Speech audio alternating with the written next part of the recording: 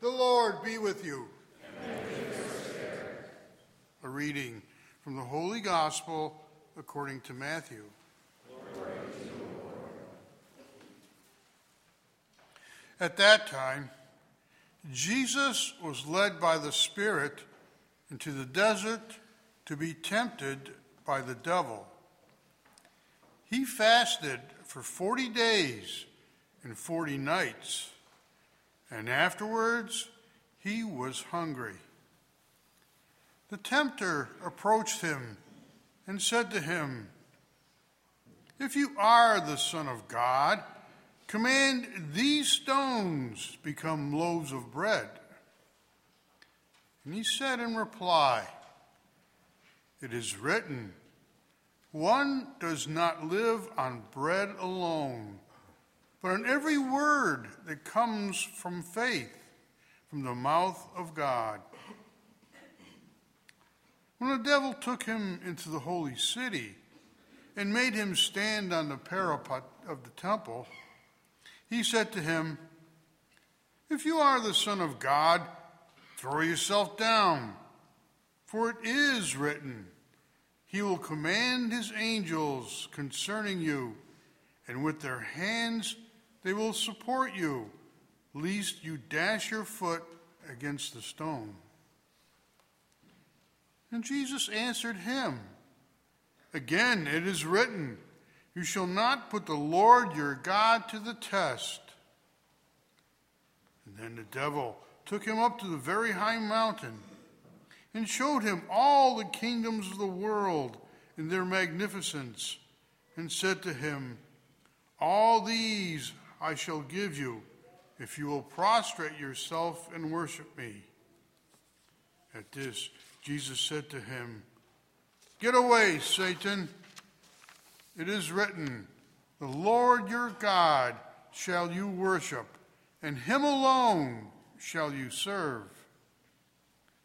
And then the devil left him, and behold, angels came and ministered to him. The Gospel of the Lord. Praise to you, Lord Jesus Christ. We have experienced the incarnation of the Lamb of God.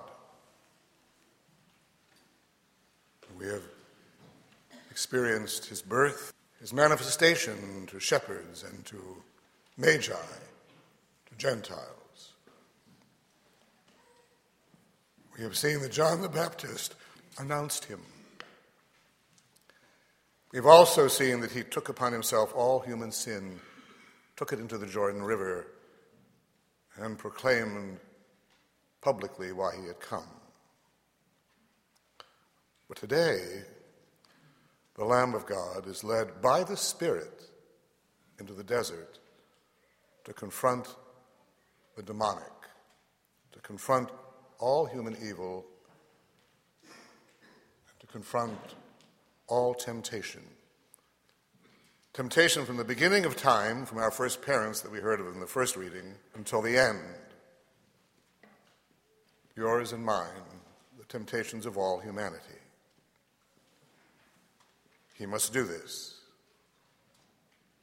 Notice, our first parents were seduced through pride and the attraction of the temptation to fall.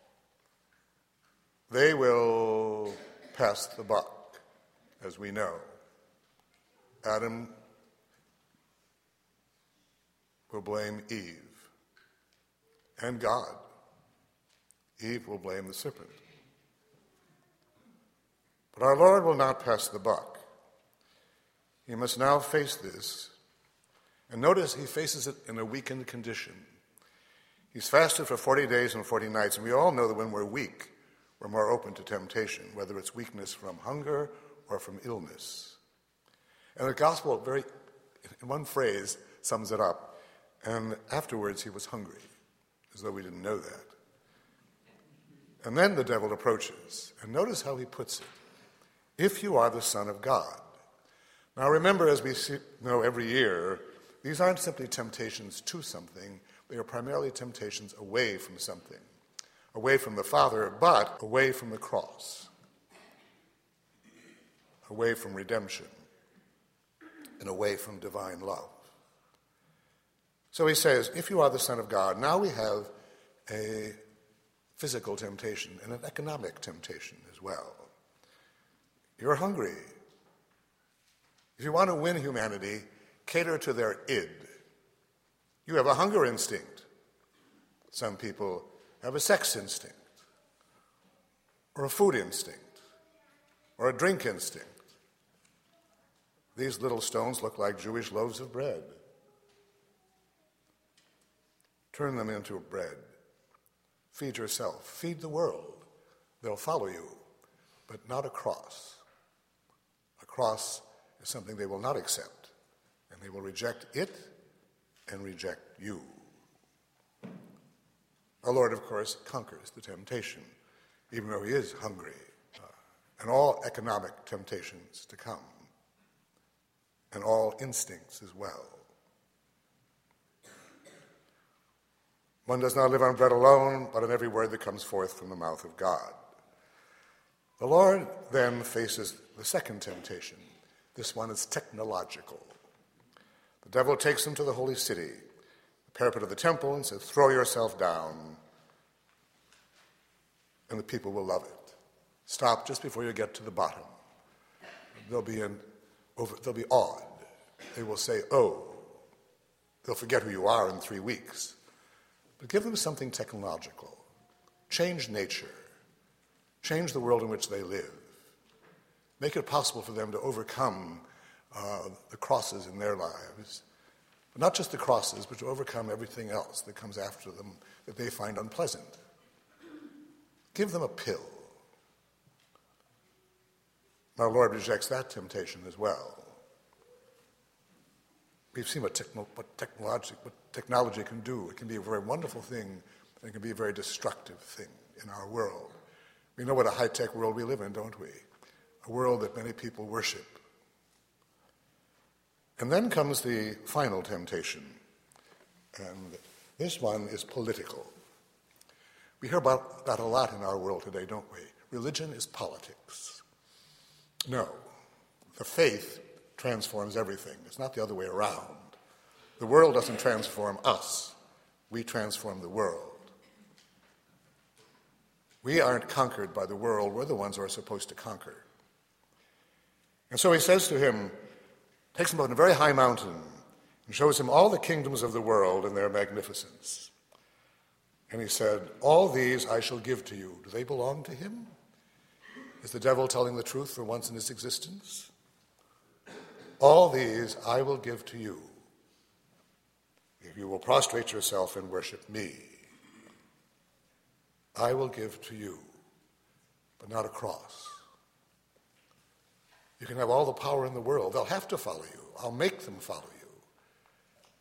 But not a cross. They will not accept that. They will reject you and reject it. So those are the three temptations. And in some way, they sum up all the temptations that you and I ever experience. In this case, the last one, the temptation to worship the demonic, to worship evil, the world, the flesh, and the devil for the sake of power.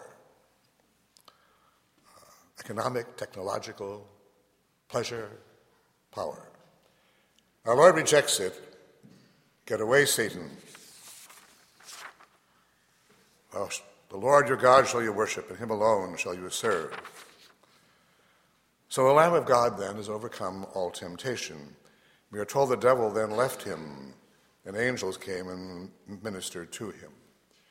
But the devil isn't finished yet. The devil, as we know, will come back with just this temptation again, away from the cross.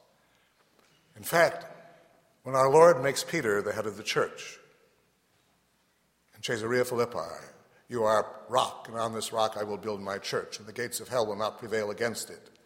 I will give you the keys of the kingdom of heaven. And then he tells them that he must go up to Jerusalem to suffer and die and be killed. What does Peter do with his new authority, inflated as he is? He takes him aside and says, Lord, this must not happen to you. At that moment, Peter has become Satan. He's tempting him away from the cross. What does our Lord say? He says, "You are speaking not as God does, but as men do. Get behind me, Satan." Peter has reviewed the temptations in the desert. Peter will learn. Our Lord never takes away his authority. Peter must learn what it means to be the Messiah. And of course, finally, once again, at the foot of the cross, I mentioned this the last 2 weeks, the devil will try his last. This time, when our Lord is not only weak, but suffering in a way beyond anything we can imagine, in horrible pain, without any comfort whatsoever from his divinity or from the Father. With nothing to support him, the devil will throw everything at him that he has. And we know, I mentioned it 2 weeks in a row, you who would destroy the temple and build it in 3 days, save yourself.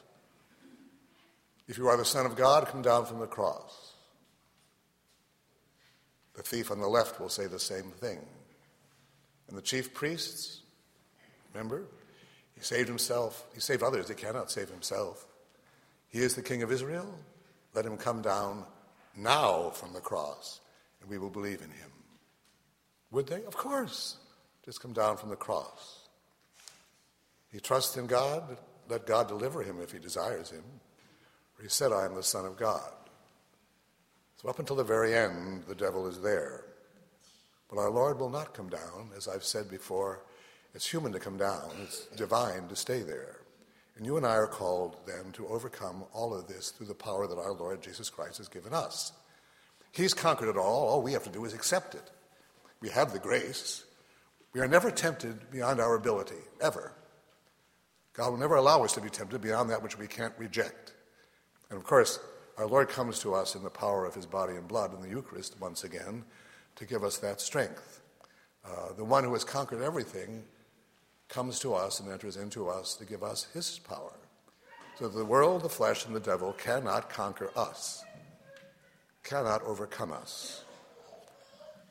I suppose that very often we have difficulty accepting that, or not accepting it, but responding to it. Nevertheless, we now must be visible signs to the world of what the power of God can do. The world must learn that we are the conquerors. We are the ones who will transform the world we live in, and nothing will prevent us from doing that. Again, not the world, not the flesh, not the devil, the three great origins of temptation, but rather we will conquer them and be visible signs to the world of what God has called us to be, visible signs of what it means to be free, visible signs of what it means to be children of God in the midst of a very difficult generation. Let us pray.